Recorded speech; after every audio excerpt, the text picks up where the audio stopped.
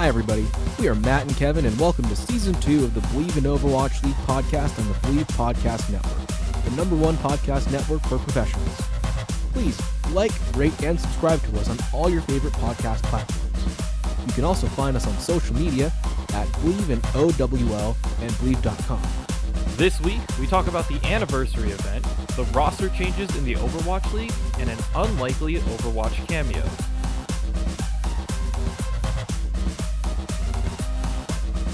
Hello, everybody.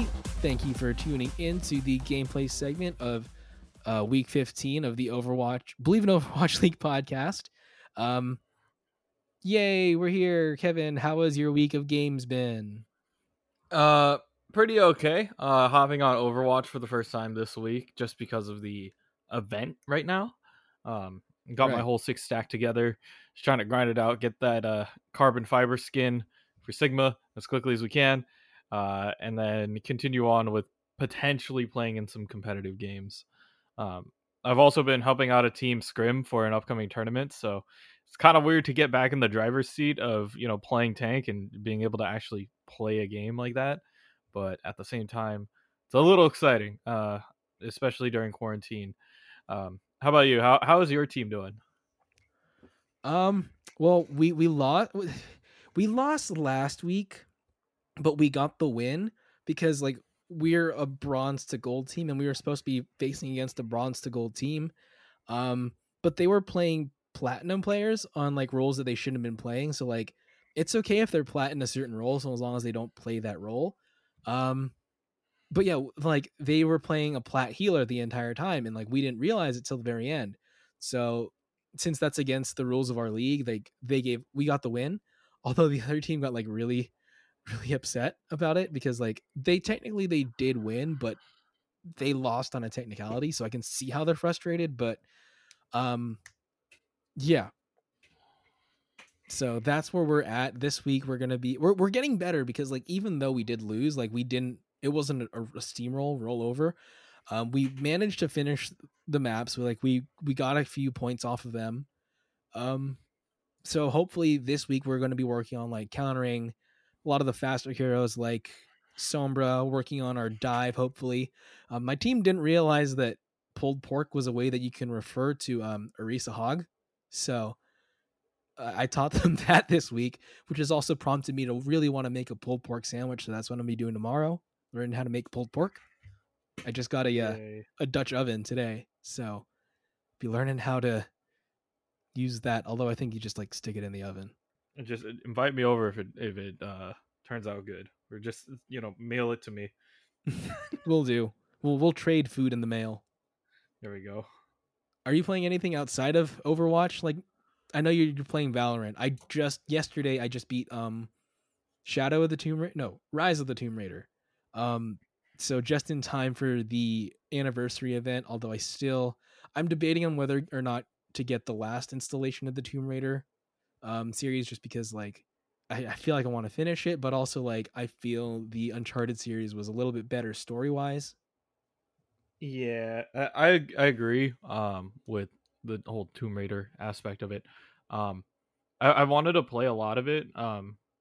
But I've only done the one that was on PC. So yeah.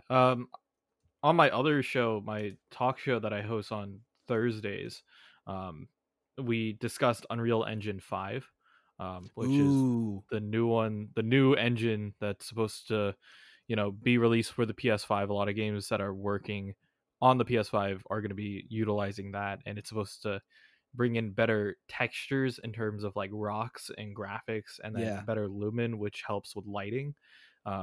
And we put out a question, which was what game would you like to see redone in Unreal Engine 5? And I said just imagine a really nice Tomb Raider game in Unreal Engine 5. I feel would be just a great way to bring more people in.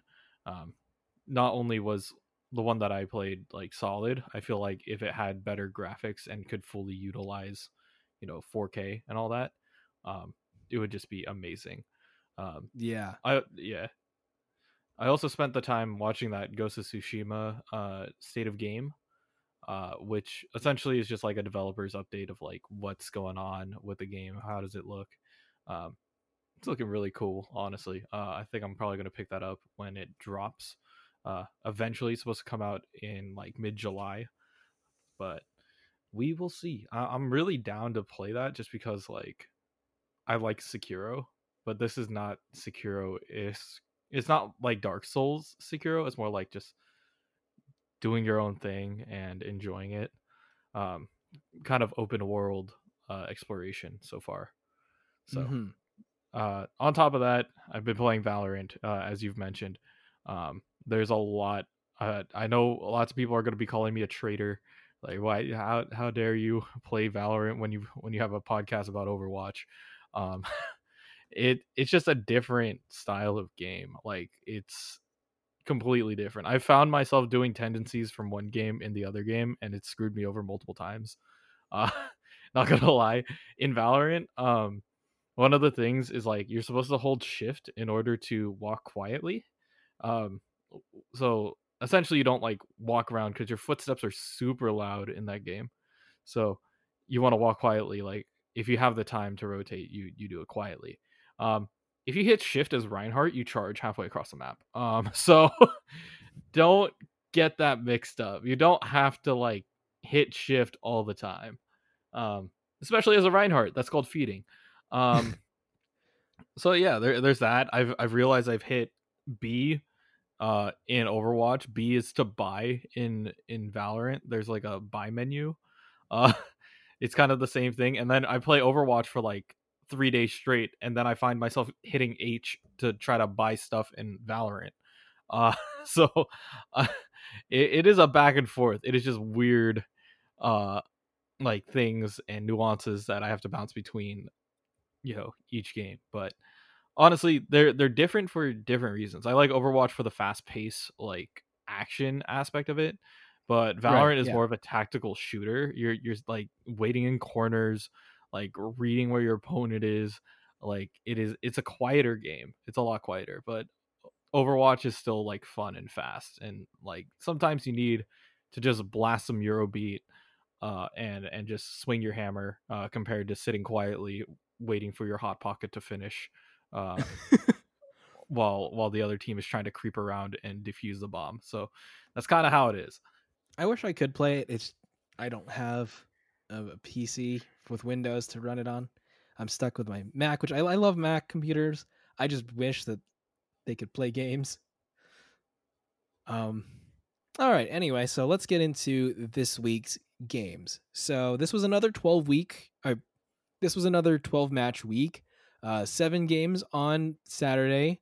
5 games on Sunday. So day one, we had the Dynasty versus the Hunters, who the Hunters won it 0-3. Spitfire versus the Dragons 0-3.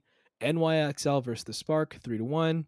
Titans v Outlaws 0-3. Mayhem versus Justice 3-1. The Gladiators versus the Uprising 2-3. And the Shock versus the Rain. The hero band this week was May, Tracer, Orisa, and Moira, which I think made for a lot more fast and interesting compositions than we are used to seeing. The map set was Control, Assault, Payload, Hybrid, and then back to Control. And this was the final week for the May Melee tournament. I don't remember them ever calling it the May Melee before. I thought it was they just called it the May tournament. But Yeah, yeah, after I this don't. week, all the places have been solidified. Yeah, I didn't realize the name swap until like later on. It was kind of weird. Like it was originally just called, the midseason tournament or the May Yeah, tournament. And then they're just like, no, it's called the May Melee, and I'm like, excuse me. Like there was no flyer or anything with this on it. Like let me know when this is happening. yeah. Like when I first heard that name, I'm like, wait, have they been calling it this the entire time, and I'm just too dumb to realize it? But no, I'm pretty sure that's true for this week. Um, all right, which ones I watched? I think I watched most of the ones that this weekend. I think I watched 6 or 7. Yeah, Yeah. I caught the Shock versus the Rain game. that's one of the ones I didn't catch. Yeah. So I just watched what it was. It was kind of the same thing as last week, not gonna lie. Uh and then I did watch a little bit of the Dynasty versus Hunters game. I just happened to Okay. be awake at that time, so All right, let's go some into that one. interesting things. Yeah. So Dynasty versus Hunters. The Dynasty took a win off the Dragons last week, which was surprising considering it's the Dragons and the Dynasty haven't been doing all too well. But the Dragons had beaten the Hunters before, so that was hopefully a sign that they could come back out of their slump this week. The Hunters had never beaten the Dynasty in 2 lifetime series, going 0-7-1 going into this game. But unfortunately, the Dynasty did take the loss to the Hunters, 0-3, which was just kind of really sad.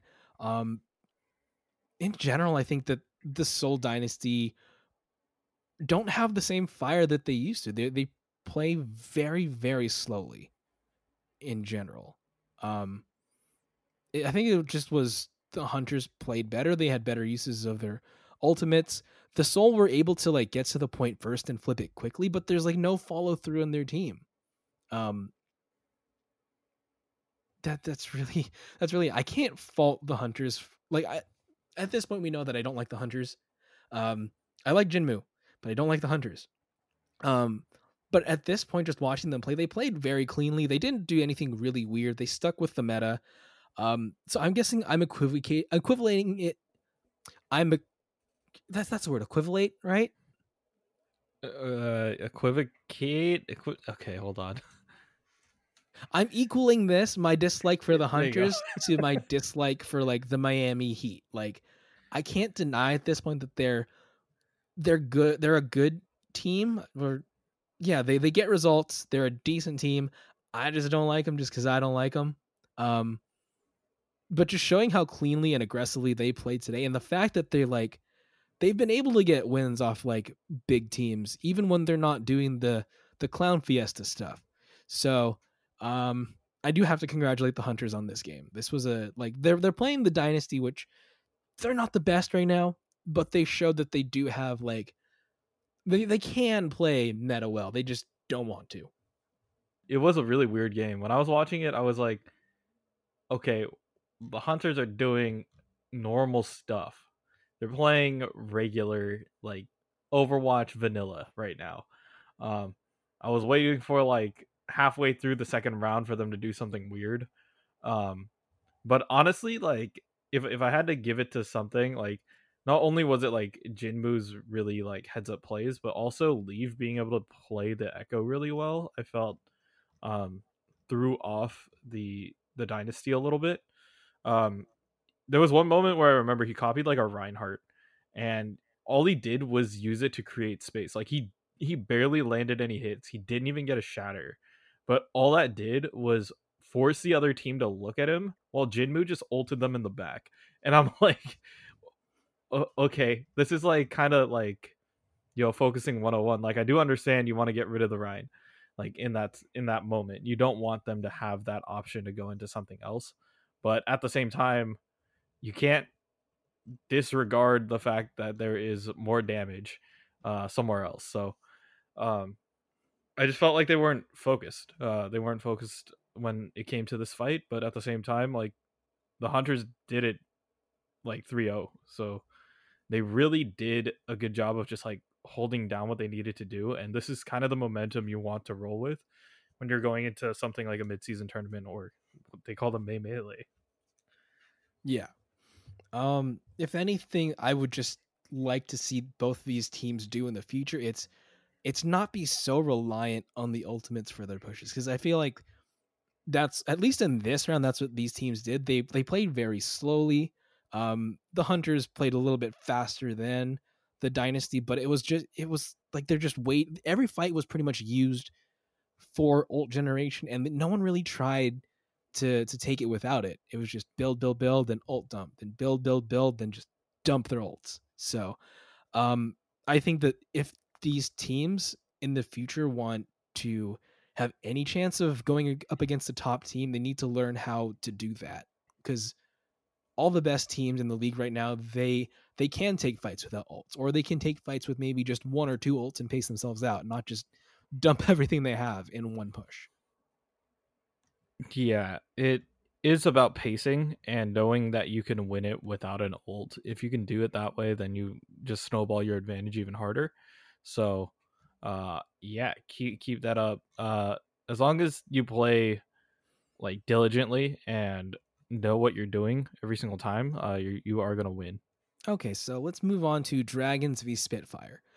The Dragons are still going very strong. They did lose to the Dynasty last week, but I mean, what team doesn't have a bad day? That was good for this whole Dynasty and not too bad for the Dragons. The London Spitfire, however, they're just returning to playing. Um, they have an okay showing so far. I still hate the names that they've chosen. Like, although I don't know how some of these people pick their names. Like, the story that I've been told, I don't know if this is true at all. It sounds kind of racist. Is that they'll flip to an English dictionary and just pick a word they think sounds nice. Do you know if that's true at all? I've heard that with like names before, where they're like, um, one of the heads of like the esports department at the school, his wife is named Ada just because like she's like she wanted one that's closer to the top of the alphabet and that was easier to spell. So that's Hmm. that's apparently the reason behind her name. But like other than that, I don't think I've heard of any other like exact uses like that. Okay.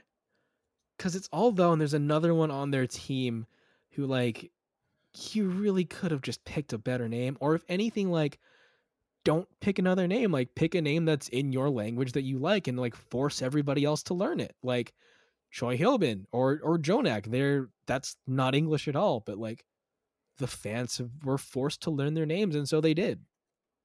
Yeah, Sabiobe right there. If you want to just Zabiobe. exactly like names like that, you just need to. We'll learn them if you're good enough. We'll learn what your name is. Like Give us a you reason to expect learn us your name and to, we'll learn it. yeah. All right. Anyway, so um yeah, the last time these two teams was met was in 2019 in the play-ins, and the London won that 4-3. But now these are completely new teams. Like London is not London that they used to be. So, um, even though they're bringing up the stat in the game, I don't think it really matters much because it's not like the Dragons are going to get vengeance for that loss because they're not playing against the same people. Um, Anyway, so this one did go 0-3 in favor of the Dragons because the Dragons are just still so dominant. The Spitfire did like they started out decently. The Dragons are just still more aggressive. I think part of the Spitfire's problem is they're picking they're kind of going Chengdu here. They're picking the unconventional heroes and like that they don't have the best synergy on points. Like on Garden, Bob's not a good ultimate to use, even though they were pulling that Ash. Like there's too many places you can hide to get away from Bob's line of sight. And Minefield, like, yes, it's denying some areas, but you can still get around that. Go high ground or just like dance around the mines a little bit. Um on map two, uh the London started strong. The map two was Anubis. Um London started strong. They're very good. They're good like New York Excel is at stalling points. Um, they're able to hold out for as long as they can, but they just don't have any follow up. They're not good at doing damage and getting kills. Um, they're just a very slow team. I think what they need to do is, in general, what this team needs is confidence. Um, they can hold when they have like good defensive points and they're able to set up, but when they're called to make a big play, it never goes out for them. Um, if you look at like London at their worst was on Gibraltar. The Dragons like they didn't even show up. Like they could have put their entire like back roster on this and still probably have capped it just fine. London were backpedaling even before this match started. they started very far back on their defense, and as soon as like the Dragons showed up, London's like, okay, let's retreat, and that's just them the entire match. They were able to get a hold or close to a hold at the very end, but it's not enough when you have a team that's as aggressive and as skilled as the Dragons. London needs to do a lot of rethinking on strategy. Yeah, it's all about like, what is it? Once again, you said like having confidence. It is a mental game where you need to know when to go. It's one of those things that like I honestly have a hard time teaching even my players. Like sometimes you have to just do it. You have to slap the Nike logo on the back and just say just do it. You like, for example, like London tends to go in. They have a very solid showing, but then like they'll play it too safe. They'll be like, okay, well, we don't have numbers, so we might as well back up. But in my case, I have to tell my players like, hey, you have the point. Fight on it until you die. Like you die on point, it means that you're getting more tick. You're going more plus. So die on point. Like contest the point at that point. I'm saying point way too many times. But like essentially like if you can get more percentage, it's okay to feed and get more percentage than to back up and just let them have it. Cuz in the long run, they're having to waste more resources to get you off the point. It's just a way of thinking. Essentially, they want to play it safe, but it does cost them a little bit. Like, yeah, it might cost you your life. It might cost you a little bit of ultimate charge for them, but I'd rather have the percentage on the point, which may help later on in the game, because if you get a full team kill, that might not even give them a chance to recover. I feel bad for the Spitfire, really. It's like I feel bad for a lot of these newer teams in that they're having to go through a lot of like developing their team dynamic at the same time that all this Corona stuff is happening, which clearly cannot be helping them. Yeah, it's hard enough to build a team, especially like in general, but it's even harder now that you can't meet up and just talk about certain plays with each other. So, yeah, I do agree that they need time to get used to each other, but also being in the same vicinity in order to just say like this is work, like this is why I'm going to work here. Um, it kind of helps you separate that home versus work mentality, but right now we don't have that option. I mean, some teams have their team houses, but then it's still like the stress of Corona that's like probably still making it hard for them. Like they don't have the fans to hype them up. They don't have that home court advantage that they could normally rely on like other sports might have. So there's always next season, I guess. Yeah, there is always next season. So you can, I wouldn't say throw away the season, but like use this time to learn. Moving on to the NYXL versus the Spark. The NYXL took a loss last week, but like they're still looking like a pretty decent team in the Asian circuit. They've only played the Spark once before, which was in 2019 Stage 4. The New York XL won that 3-2. This week they went 3-1 against the Spark, and like honestly, it wasn't even close. It was very sad showing for the Spark. Like NYXL started very, like, I think Spark took this first one, and then New York XL took the other three, I believe. So Spark started very strong on Busan. They played more aggressively, which allowed them to control the points earlier. But as you go later into the game, it's just very, very clear that the New York XL are the stronger team. Like, if you look at Gibraltar, Libero was huge. Libero on that Echo, he's another flex god. Much like Rascal's a flex god for the San Francisco Shock. Libero here is just able to fly everywhere, get into their backline. Sticky bombs are, I think, still way too overpowered. add that with the laser beam ability and also Libero's ability to play pretty much any hero, so he can copy whoever he wants and do some damage on that.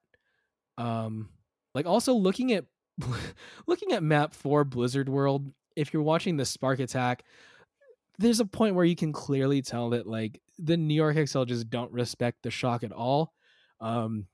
There's one point on the Spark Attack when they're going for point 2. Hoppa's just sitting in front of the turret and JJoNak's farming ult that way. They're just not, they don't care at all how this is going. I used to think that the Spark was a decent team. I thought I put them third on my Asian team ranking back when it was just the 4 teams playing together. But now that the Asian bracket has expanded, I don't know what happened. They're collapsing. They're not performing like they did when they could kind of go not toe to toe with the Dragons, but they could hold their own against them. They kind of let their foot off the gas pedal after map 1. They should have just let their momentum roll, but I do agree with their pickup. I feel like the pickup of Architect and having him and Godsby like kind of on the same team again might help with team chemistry, especially when it comes down to like a team like the Spark. They might need that in order to make that extra push to win. Do you think that they'll have enough time to incorporate Architect before they have to actually play in the May Melee? Because I mean, those are the matches that count. Like, yes, these last 3 weeks were important, but like the only ones that really matter are the ones that you're playing next week. Yeah, so here's how I see this like playing out, at least for the Spark. They'll play their basic lineup for probably most of the time, but if they need a Widow or they need a hit scan, you know that they're going to put Architect in.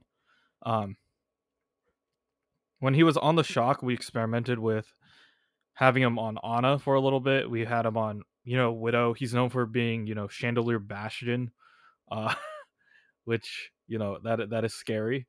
But yeah, I feel like he and Godsby with not only their old like history together, but also just being good like synergy players together, might help them clutch out a couple of these games.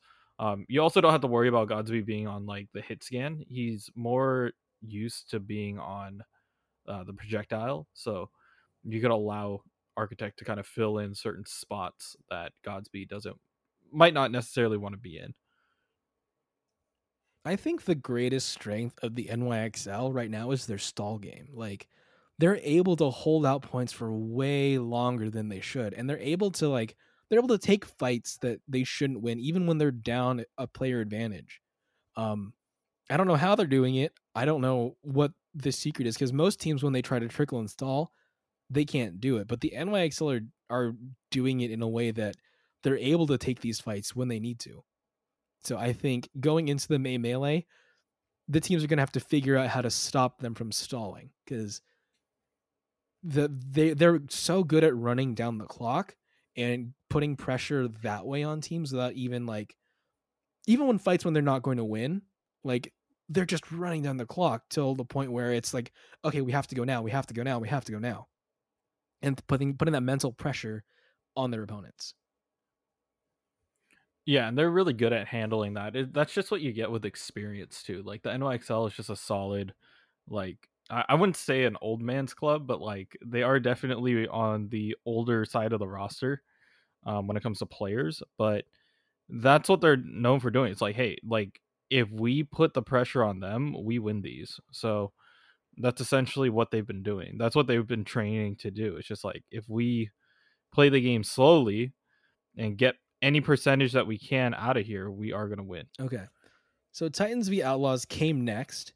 This was, I don't know if this was going to be a good match, but this was always going to be an entertaining match, I think. The Titans are they're in a very tough spot because they lost their entire roster, signed new people last week. The new Titans roster lost both of them last week. The Outlaws are on a losing streak. So both teams needed a win here. One team was going to get a win that they really needed. The Outlaws did take it 3-0. Which, I mean, it's not saying much considering you're facing against the new Vancouver Titans, who have not gotten a break since they've started. But it was enough to put them securely in the 9th seed for the May Melee, so they didn't have to worry about being knocked out first round. They don't have to qualify to play in the May tournament. They're in the May tournament. They're probably going to fall in the first round because they're going to be picked by a team that wants the easy win. So there's that struggle, but at least they're in it. I think what was interesting is that Hydration was playing main tank instead of Muma.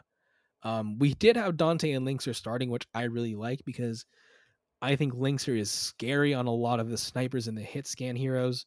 But I think that the Hydration instead of Muma actually worked really well. The Outlaws were they kind of steamrolled over the Titans. It's not really much to say here other than I think that Hydration played more team oriented than individually oriented like Muma plays. Like they both played the Winston very well, but it's just that I think I would rely on Hydration to come back and stay with the team more than I would Muma. I think Muma's I think he's a glory seeker, and I think maybe in the original way that the game was played back in season 1 it worked, but now teams are smarter and they're like, oh, Muma's your weakling, let's just kill Muma, and then you guys fall apart because you're not there to shield them no matter what the rest of his team does. Without that main tank, they're not the NYXL who can stall out and come back from a 5v6. So I really hope they do keep Hydration in. I do think Muma needs to be benched until he learns how to come back to his team more. The Outlaws were able to set a record this week. They have the 4th fastest push on Rialto, but I think when it comes to playing actual teams in the May Melee, I think they're just going to collapse like they always do, as much as I would like to see a win for them because I do like watching them as a team. I think that the Titans, they're in a rough spot. They really haven't had any chance to breathe. Not all of the second win team is old enough, I think. I heard to play right now and to be signed, so they're stuck with just the 6 that are playing now, 2 of which I believe are across the world. I can't remember who's in Europe, but I know KSA is in I think he's somewhere, I think in the Middle East or something. So their ping is just atrocious, but they're just in a rough spot. I don't think they had any chance of winning this just because of those factors. The Outlaws did get a win, but I feel it's really rough going for them, and I hope that the team ownership, the team management, and the fans, like, they do understand that they really don't have a chance right now because they haven't been given a chance. They haven't been given the tools they need. Yeah, you're gonna have to wait, honestly, on the Titans. It's gonna take them a while to get their groove going. Especially moving up from contenders into here. It's just kind of a last minute, throw together thing, but we'll definitely see how the rest of the players play when they finally get in. Okay, Gladiators versus Uprising. This was a weird one. This one went on for over 2 hours, and I sat and watched all of it because the Uprising were on their 9-match losing streak. They were 2 maps away from tying and 3 from surpassing their 14-map losing streak. They had a new player, Punk, who came in as a shield tank, or he came in as a tank.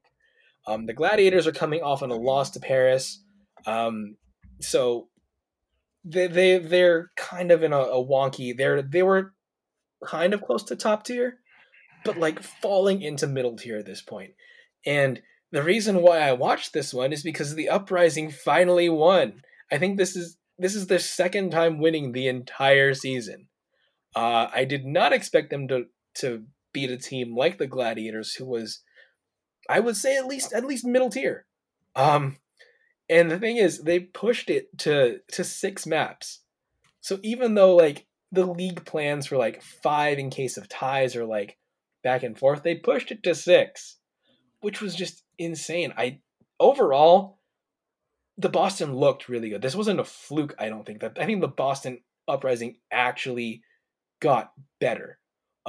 They showed that they were more aggressive, more decisive, um, and I think their ult usage was better. I don't know what it was with the Gladiators. They seemed very distracted. There were times when they forgot to touch the point. A lot of the time, they just kind of let the point sit. So I don't know what was going on here. There was a lot of weird stuff. Boston actually showed some respectable play. Boston is now actually safe from elimination. I'm glad that they're getting a little bit together here. I just don't know how well later down the line it's going to help them. So uh, I'm glad that they took a win. They need it, but at the same time, like the scene Yeah. still needs a lot of work. But as long as you got something under your belt, I think you're The feeling question good. is like, how much did the addition of Punk as a tank have on this? Because Punk did have some really good play. Um, and another question is like, is this actually as much as I said it's not a fluke? Is this actually a fluke though? Like, what happens when they next week? What happens when they face a better team? Um, Honestly, I do think that this was a really bad loss for the Gladiators because like if they were going to win, then they should have done it a lot faster. And the fact that it took them 6 maps to like they were in this for 6 maps, so I think they were definitely playing down. It's like they could have won it, but they didn't. Like there was a chance they could have done it, but they just played so messily. Yeah, this is going to be one of those times where you watch the tapes and you feel bad about certain moves, but this is probably one of the better learning experiences for the Gladiators. Like close matches, even if you like know that you got fatigued like later in the game, you have to realize like you're a professional. There's a reason why you were picked on this team, and like you can and should deliver whenever you can. So I do understand like the Gladiators might not have had a good showing this week, but honestly, they're going to go back to the tapes. They're going to grind it out. They're going to figure out everything and Yeah. hopefully turn it around for when once the I May mean, both melee these comes teams are in the around. May Melee, so they don't really have to worry as much. They still have a chance, but if the Gladiators play like this, then they're going to get knocked out pretty quickly. If the Boston Uprising they're on an upward trend. Like last week, they did pretty well against the Florida Mayhem. They didn't win, but they showed a little bit more improvement. If they continue improving, then I don't think they'll win, but they have a chance of at least maybe surviving that first round, if not bringing it pretty close. And then, so you watched the Shock versus the Rain. Yes. This match was a steamroll, not going to lie. There's a lot that went into here, and honestly, if you look at the maps that they decided to play, it was Lijiang, Volskaya, Junkertown, and it was a 3-0, so it was really quick. But the one thing that like I feel like teams have failed to like realize is don't pick maps that don't have a ceiling for Rascal. Okay? Like if you pick, let's say hypothetically they went to Havana for like their their earlier push, right? All they had to do is defend point A, and then point B is pretty easy to go for, and then C is just impossible for attackers. But like allowing Rascal to have the sky is essentially asking for a death sentence. So just like contain the kid, contain Rascal, and you should be okay. But I do understand, like, this is a high caliber team. And the Rain aren't like a terrible team. They're like a middle tier team, in my opinion. But they just couldn't put it together here. I feel like it was also a sense of momentum. Li Zhang was a 2-0. Volskaya was a 2-0. And then when it came to Junkertown, yes, they made it all the way to the end of the map, but um, it's just the amount of aerial dominance that Rascal can give to a team like San Francisco, that really just puts a nail in the coffin. So I do understand like Baby Bay likes to play the Ashe against it or McCree against it, but at the same time, it is still pretty like difficult to hold the guy down.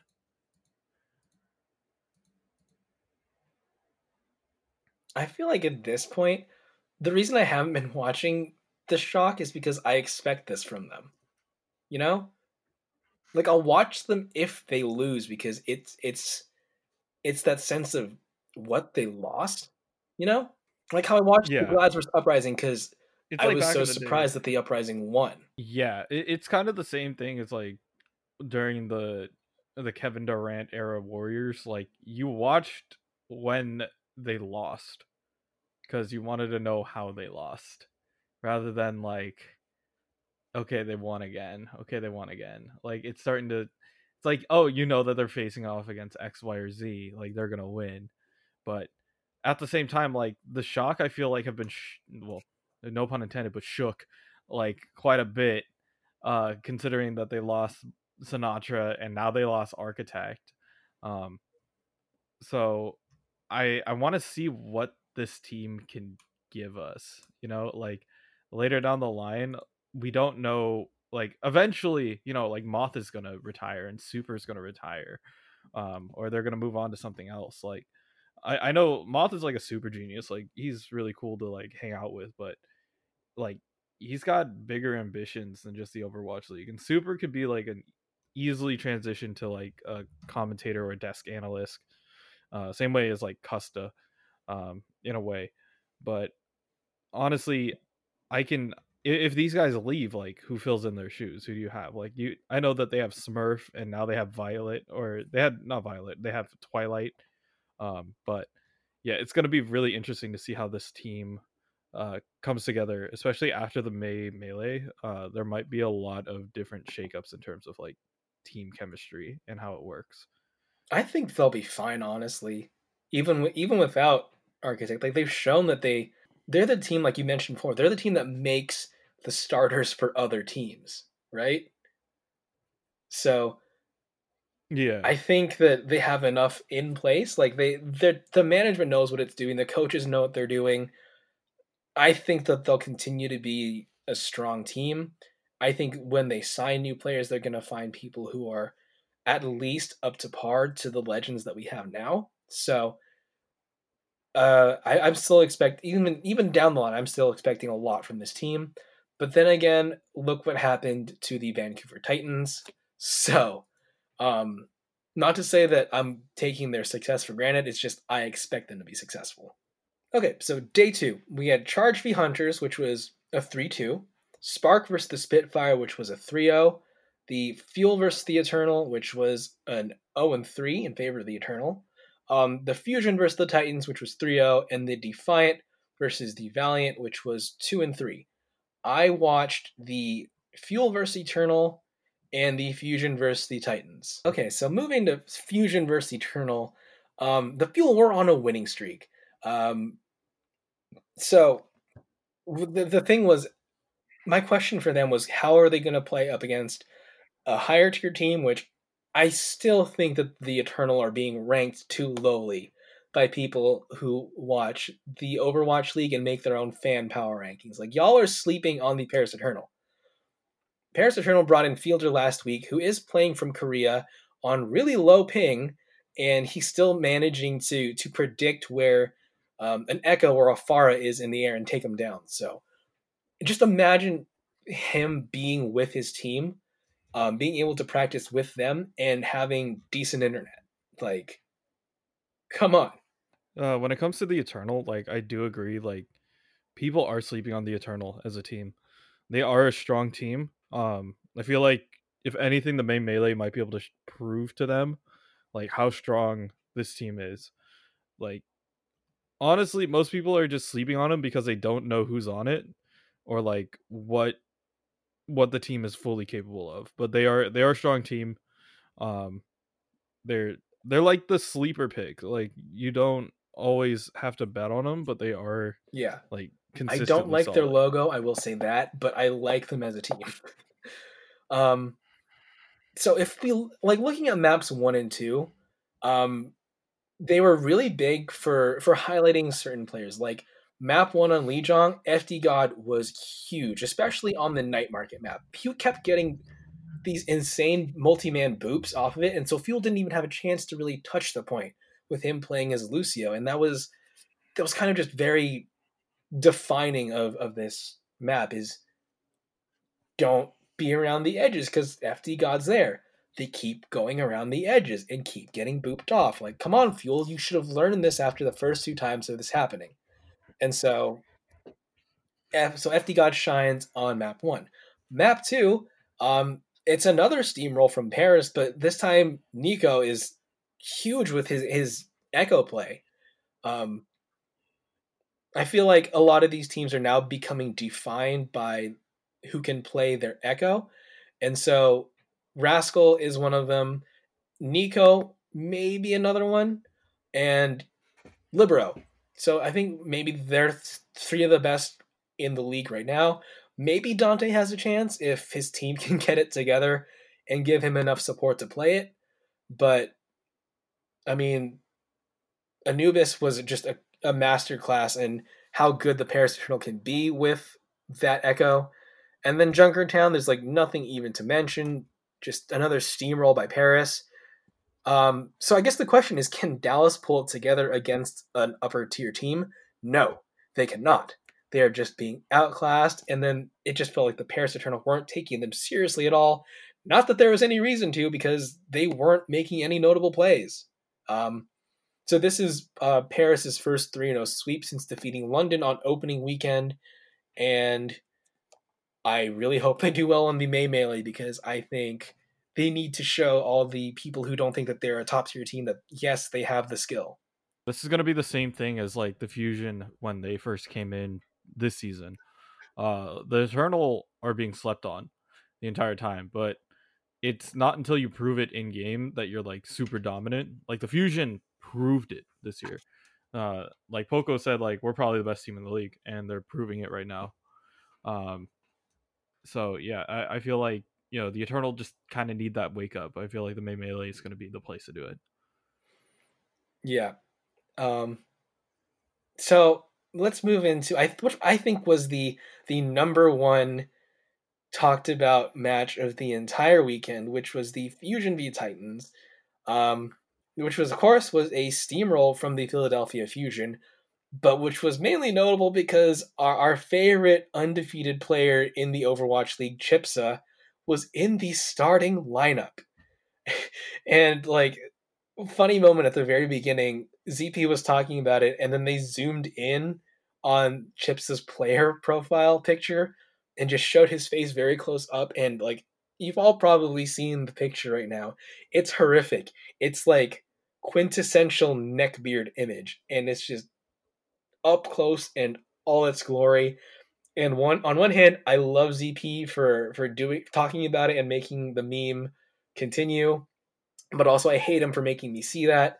And my question is, why are they playing Chipsa? Is it because they're playing against Vancouver? What did he have to do to be a starter this league? Like, who did he pay off? What did he do? How does the team feel about this? Like, the meme is dead now. It's like Leo getting his Oscar. We can never make a joke about this again. Once Leo got that Oscar, we could never make, oh, Leo's never going to get an Oscar jokes. Now we can't make our, is Chipsa ever going to play jokes? And he finished this. He plays one map. He played an Oasis, and he had decent good play. Like, yeah, he can play Doomfist. He had that one sad moment that kept getting replayed where he mistimed his abilities and fell into the drink. But like, sure, Chipsa lands 13 final blows, second only to Carpe's 15. That's really the only kind of notable thing. Titans got some point progress when they were playing on Volskaya, so they didn't completely roll over. They did put up a fight. Towards the end of the match, Philly is just completely rolling over the Titans. Sato is teabagging. He's emoting and dancing, and I feel like that put a bad taste in my mouth because, like I said, the Titans have never had a chance at this point. They're so new. They haven't had time to really sink it in. And of course they're going to lose. They're a bottom tier team, and you as the Philly Fusion, as the top ranked team, you're teabagging and emoting all over them, Sato. Like, that makes me feel like you're just a dick. I mean, here's the thing about like mind games when it comes to that kind of stuff. Like, it's okay, I honestly think, but like, it's only okay if you're like the underdog. Like, if Like, let's Sato, just they say if never like had a chance. So there's like, what yeah mind game are you playing? They're not going to win. Like, they never had a yeah chance to win. I don't think the Titans thought they were going to win. Like, they never. There's no alternate universe where the Titans win. In yeah infinity like of alternate universes, the Titans are not winning this one.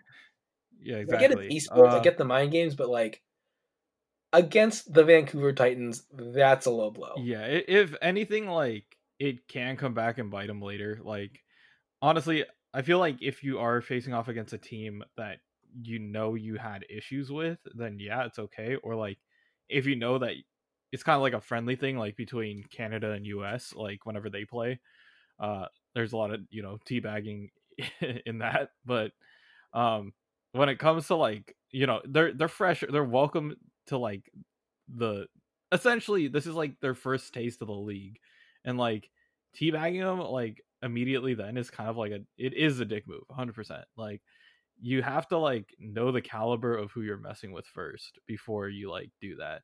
um but honestly, like these guys are all professionals. Like if he does that, you know somebody else is going to get him back I later. hope they do, honestly. If it's the Titans, like that's fine. uh if it's not the Titans, like it doesn't matter. Like I feel like there's going to be a team that puts the Fusion in their place. Like they might have gotten a little conceited, but we'll see when it comes down to the main melee. If they come out on top, then yeah, they've definitely proven their point. But um, we won't know until that happens. Yeah, I mean, like, regardless of dick moves aside, like Sato did have really good Winston play. He was able to get in big dives and big damage, able to split up the team when he needed to. Very good primal rage. Um, yeah, I mean, that's all. That's all I can really say about that. I mean, I wish that, like, honestly, I think that the league needs the Titans right now more than the Titans need the league, because if they just didn't have that team and they didn't have anybody to fill, that really wrecks the makeup of the league. That wrecks investor um, confidence in the league. It just makes the league collapse faster. So they need this roster of Titans. The Titans roster doesn't need to be there. Like, as individuals, they'd probably find another esport to play. They'd probably be able to go on with their lives without the Overwatch League. And like, just the way that Sato treated them, it's like stealing candy from a baby, then peeing all over the baby. Like, yeah, you got the win, you got the candy. You don't need to insult the baby that you took it from. They're just trying to do their own thing. They're just there. Anyway, so after that rather embarrassing steamroll, Chipsa got interviewed by Zoe at the very end, and like, I'm not a fan of Chipsa, but I do really appreciate how he plays along with the joke of being Chipsa. Um, Apparently, they announced him playing a week ago, and I didn't know about it. Um, they put up a funny stat. Chipsa did not die a single time on Volskaya or Rialto in today's match. Also, he did not play on those maps. I like the way how he like rolled with the punches here. He knows that it's just very difficult in like his whole situation. Um, but yeah, I'm glad that he rolled with the jokes here. Now he could at least say like he's actually had a taste of the league. But I don't even know if this is even a taste or even like a sample, like a Costco sample of the league. When you're facing off against the Titans, essentially you just had a taste of contenders. Like that's all it is. Like you got a little like pre appetizer into the league. Like I feel like it's cool. Okay, he got some screen time. Okay, but he won't be fully tested until he's playing against a team that can actually challenge them. And at that point, we'll see if the Philadelphia Fusion actually play him. Um, like if it's a team um, like NYXL or like the Dragons or the Charge or one of those higher caliber teams, you won't know unless he's in those games. For sure. All right, so all of the May qualifiers are done.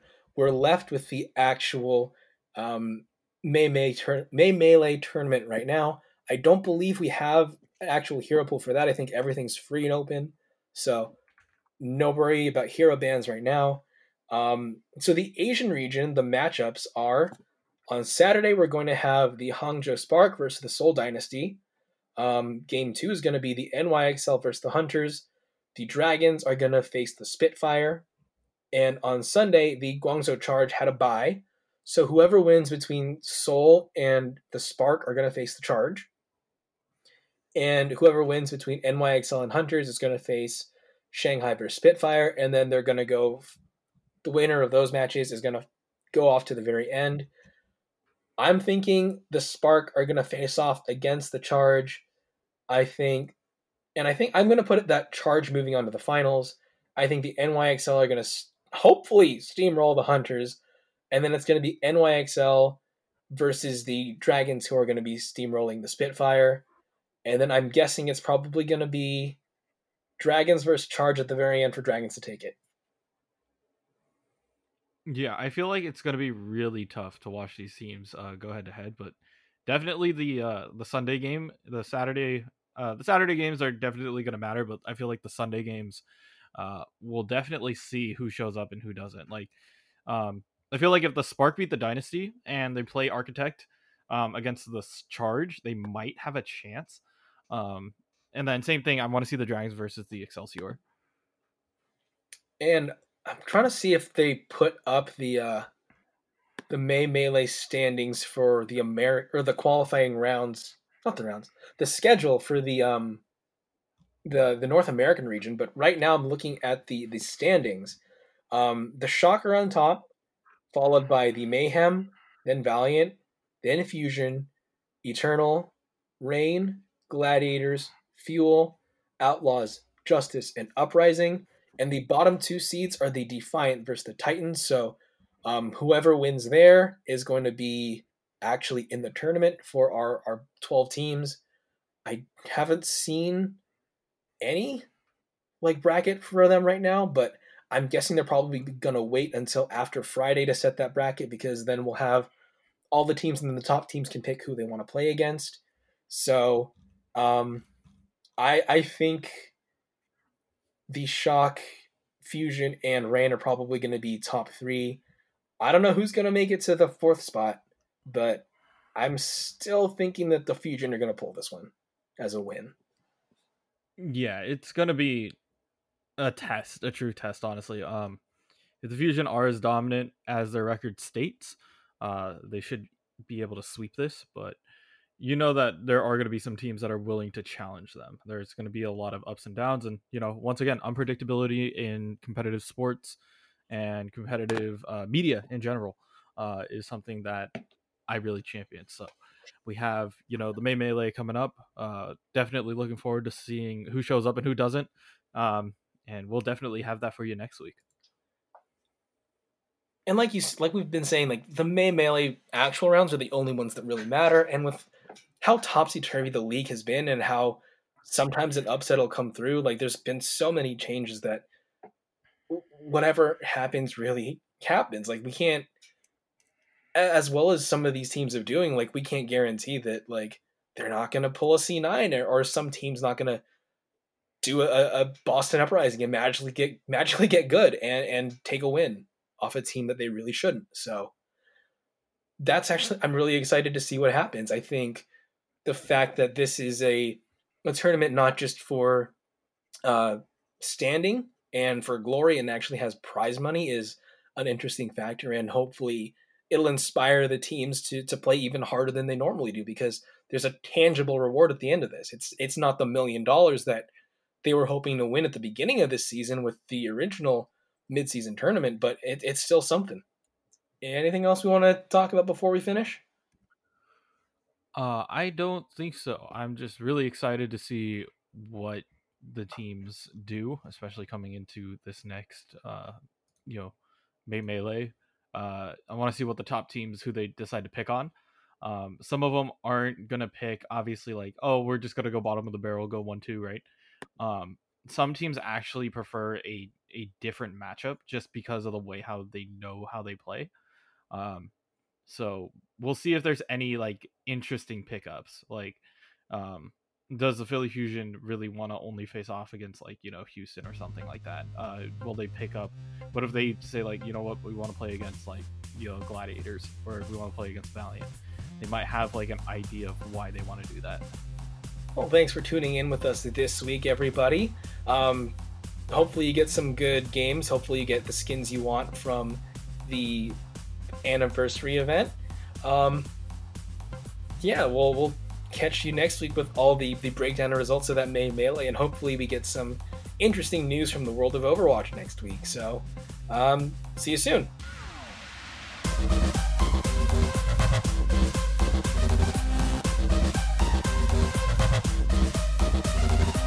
Next week, we watch the mid-season tournament and any more roster surprises. Thanks for listening to this week's episode.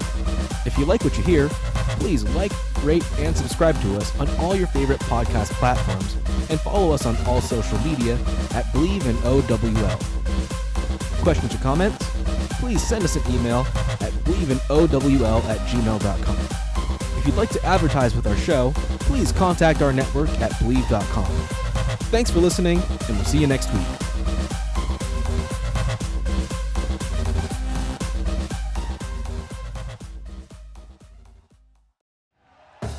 Thank you for listening to Believe. You can show support to your host by subscribing to the show and giving us a 5-star rating on your preferred platform. Check us out at Believe.com and search for BLEAV on YouTube.